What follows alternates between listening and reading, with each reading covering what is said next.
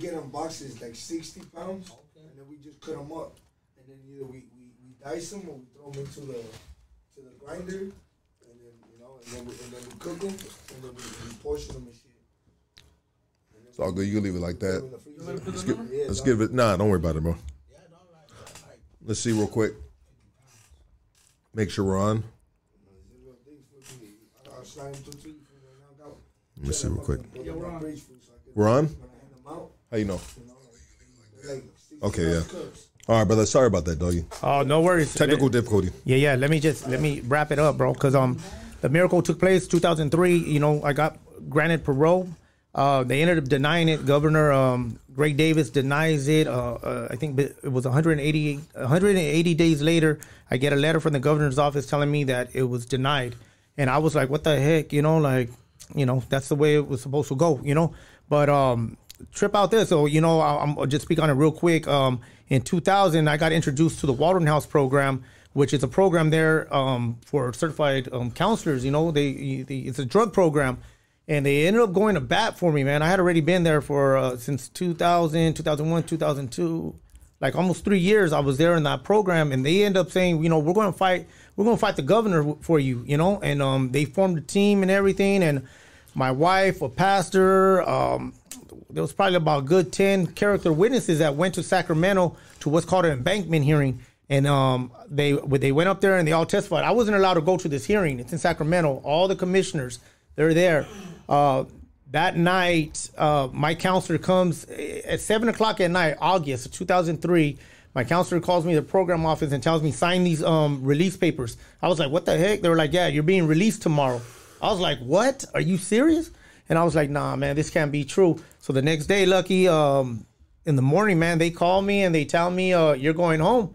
And I go to R&R, man, and they give me my $200 gate money, and they're like, good luck, And it's a trip, though, because that night when the counselor came in, the warden calls the counselor and starts telling the counselor that he wanted to talk to me. So I'm talking to the warden of the new side of Corcoran, and he's telling me, he said, yeah, you might face some red tape in the morning. You're the first life for being released from here. Just be patient with us.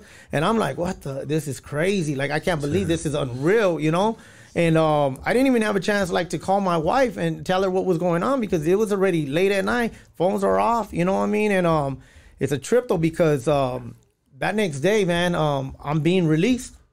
I'm going to LA. I'm going to downtown LA to the Walden House program on 14th and Hill at 1355 Hill Street, man. And I'm there and I'm going through the program. That first night, man, I'm sitting there looking at downtown LA. Can't believe it. I'm like, dang. I can't believe I'm out here. Like, how did this happen? And the whole hearing, it was crazy, man. The whole hearing was crazy when I went to board. So anyways, I'm out, man. My wife, she's excited. She wasn't too excited that I decided to stay in the program. I stood in the Walden House program for some months just to help with the transition, man, because I was scared, man. I was scared coming home and being a dad to a teenager at this time. My wife, I married her when she was young, and now, we're in our 30s, man. I left her when we were 17. She was 17, I was 18. Left her, man, and here I am. I'm 31, about to be 32 years old, and I didn't know what to do, man. I was scared, so I went through the program, and they helped with the transition. Eventually, I would get a job, become a counselor, and helping out parolees, man, and that's been my life, Lucky, since I came home. How did the Walden House, shout out to the Walden House, right? Yeah, big shout. Hit the applause for Walden House, man. That's they my family. They do it right. Yeah, man. Right? Yeah. I mean, just so we have an insight. I know we've been here for a minute, but this story is important, brother. And I don't, you know what I mean? I hate when I have a guest here with such a powerful testimony that feels like he's got to rush through his story. Now, either you got to get home to the kids, or you know what I mean. But we are thoroughly enjoying this, brother, and please take your time, bro, because this is important. This story is important, bro. You know what I mean? It's important. This ending part is more important than anything, man. And the part is that people can change. That our past don't have to be our future. You know what I mean? And that at some point in our life we can grow up and leave the chaos and be productive citizens. I know a lot of us believe that, when we sign up, for this, gang thing or hustle life or whatever, it's for eternity or whatnot. But eventually, you you have a moment of clarity. You know, you have your spiritual awakening, or you just have that get right moment where you like, you know what, man, my life is worth more than what I've been giving it. You know what I mean? Because, you know, after all them years being busted, man, I was like, anybody could come to prison, man. You know what I'm saying? I mean, anybody could go through prison. And after a while, man, you know, the war stories, they get old, you know. Nobody cares how much dope you sold, you know what I mean? You hear about all these dope dealers and no money on their books now, you know what I mean? Talk about these pimps and stuff and no visits, you know what I mean? Howard, how are you in your neighborhood right now?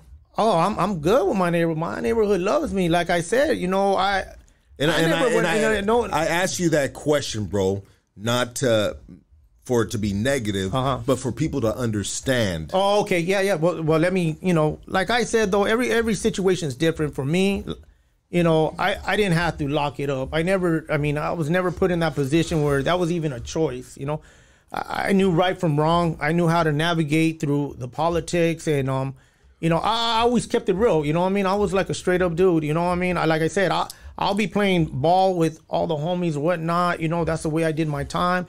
I would talk to people about their family, just regular stuff, man. I didn't have to go over there and talk hatred. I didn't have to talk drugs. I didn't have to talk like, you know, who's next to be moved on or whatnot. You know, we talked about, you know, life events and families and stuff. And I believe that was my gifting. You know, I believe God say, you know, in the Bible, it says that Paul was sent to the Gentile and Peter to the Jew, you know what I mean? And I believe I was sent to the homies, you know what I'm saying? Because I know their pain. I know, you know, what's going on. I understand, you know, throughout our time, you know, in life, from whenever we get started, there's all these different masks that we have to put on, you know what I mean? And eventually it becomes a part of us, you know? And just like me, I had all these different masks on, but eventually I had to come back to the morals that I had as a kid, you know what I mean? I had to come back and realize what's the right thing to do for my family. Let me ask you a question, brother. When you got out, was your mom there? No, my mom passed. My mom died in 2000. It was very sad, you know what I mean? She died of cancer. Yeah, she passed. But, you know, what about Pops? Pops died in 2014. He had an opportunity to see the other side of me.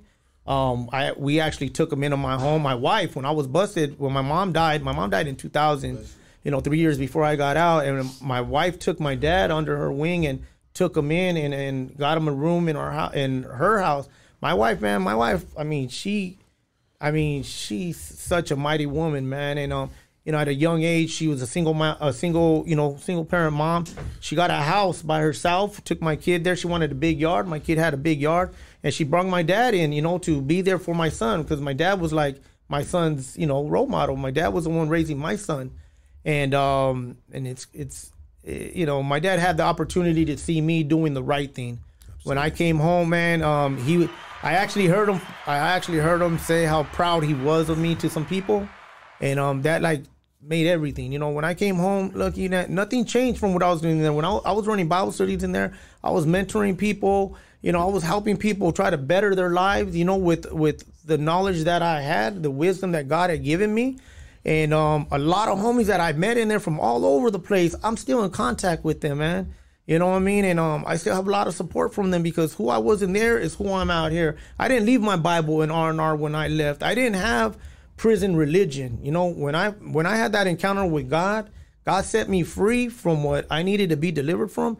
And I came home, man, and I just focused on my family. And in the process, I was able to help other homies, you know, that wanted to get off drugs. You know, I was able to get them, you know, into programs and trip off this, man. The same industry sheriffs, not the actual officers, but the same gang units, you know, because I was a counselor working with parolees and everything.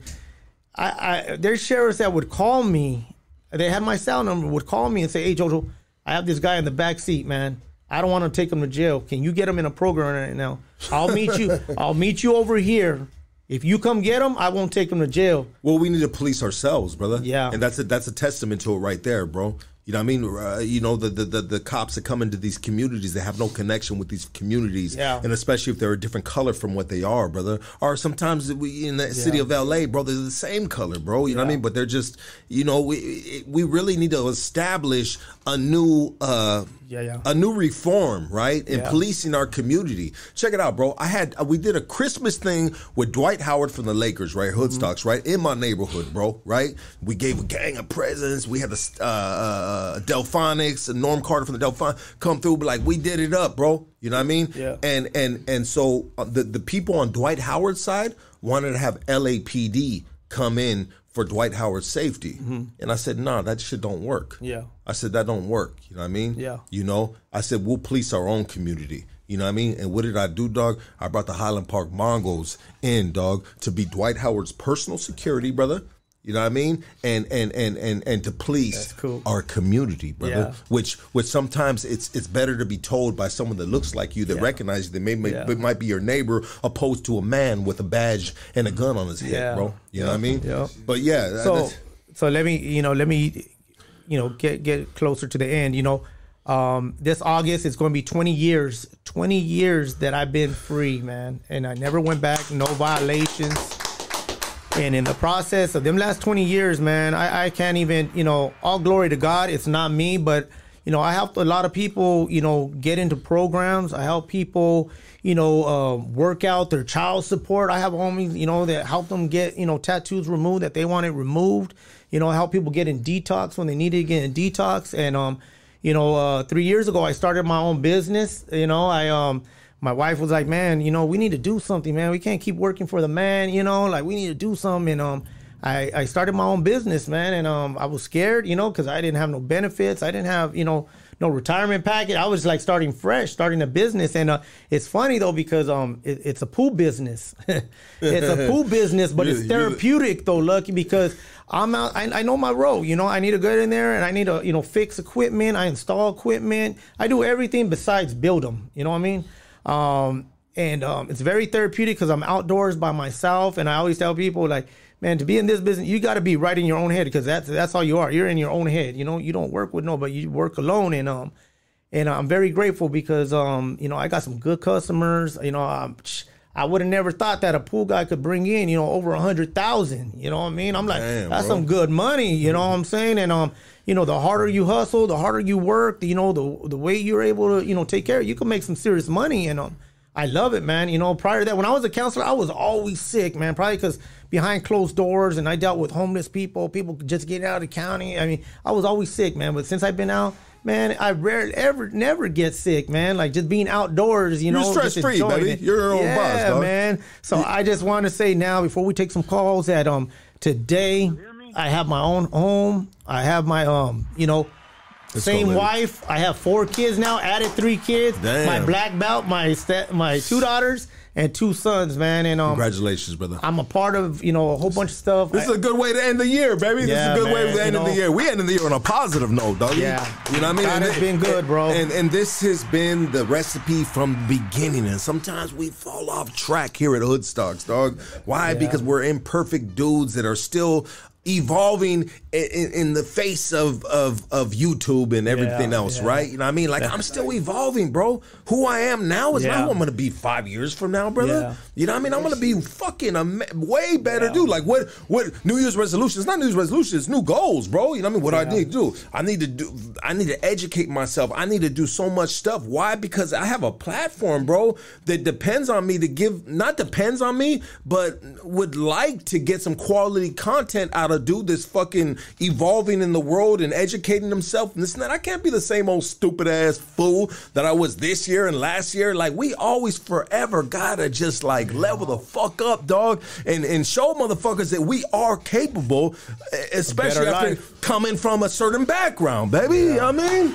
This is a testament right here, dog. You know what I mean? Shit, I'm a testament, dog. You know what I mean? You are. Yeah, you are. You know, and this has been the recipe since day one, brother. This has been dope, bro. Can we take a couple phone calls before you go? Let's take a couple phone calls, because I know homie got to go, dog. You know what I mean? No, I'm good. I don't got work tomorrow. I'm good. I'm on a swing shift right now. All right, let's do it. Frankie, I know people have been trying to call. If you have my phone number, go ahead and call right now. If not, Frankie's putting the number up right now. It's 213-842-4785. You know what I mean? And if you would like to ask JoJo anything, 4785. You have 7485. It's all good, though. I caught it. 5. Pin it. Pop. There it is there. Success stories are always good stories. And when a man is transparent to the detriment of himself, right? To say, hey, you know what? I did this. I didn't feel good about what I did, but it's what was in my heart at the time, you know, and I was willing to, you know, reap the repercussions if they were to be presented to me. And some cats, they don't get that luck, bro. Yeah. They don't get that love, bro. They nip you out quick. You know what I mean? Yeah. It's a crazy game, you know what I mean? Yeah. And there's some cats that have been, you know, who knows? The chosen ones, the blessed ones, the ones that, you know, maybe put in a little something beforehand and had a good name and, you know, but was able to navigate a little easier, right? Yeah. Establishment, right? Yeah. You know? That sums it up. Yeah, man. I'm just tremendously blessed, man, to be here today and be able to share my story, man. You know, it's just a message of hope. You know what I mean? I would never, you know, I don't ever forget where I come from, Lucky. I don't ever put nobody down in the neighborhood, you know, doing what they're doing. You know, I let people be people. You know what I mean? But you wish better for them. I do wish better for them, and I'm there for them if they need something. You're on Hoodstocks. Talk to us. I just want to say, I hate you. Well, that's not a man of God right there, is it? I love you too, big dog. Have a good week, my G. You know what I mean? This is the art of deflection. I mean, dude, the fucking internet, bro, is cruel, bro. Bro, the shit they tell me, some of these comments and shit, dog, like it ain't meant for anybody, bro. Mm-hmm. Like the internet, when you have no face, bro, people take an opportunity to troll and be very cruel, bro. And I'm one of those dudes too sometimes, so I don't mind it, bro. You know what I mean? I like to say some stupid shit on people's comments, dog. Like, you fat and ugly, girl. You looking at that? No, I'm just playing. Brother, it seems like the phone calls have basically died out. It's a little late in the night, dog. This has been amazing. Thank you so much, brother. Thank you, Lucky. Appreciate it, man. This has been dope, bro. Yeah. Good shit? Yeah. Yeah? That's right, brother. Thank you so much. Everybody give it up for JoJo. Please show them that book one more time, brother. You know what I mean? Go to Amazon right now. There you go. This camera right here, bro. Yes, sir. That's it right there. Reformed, How a Life Sentence Became My Saving Grace. Yes, sir. Man, that's yours, Lucky. Thank you, brother. I appreciate it. You got an autograph on this? Yep. Thank you, brother. I appreciate it. Oh, I see it right there, baby. Pleasure, brother. Thank you.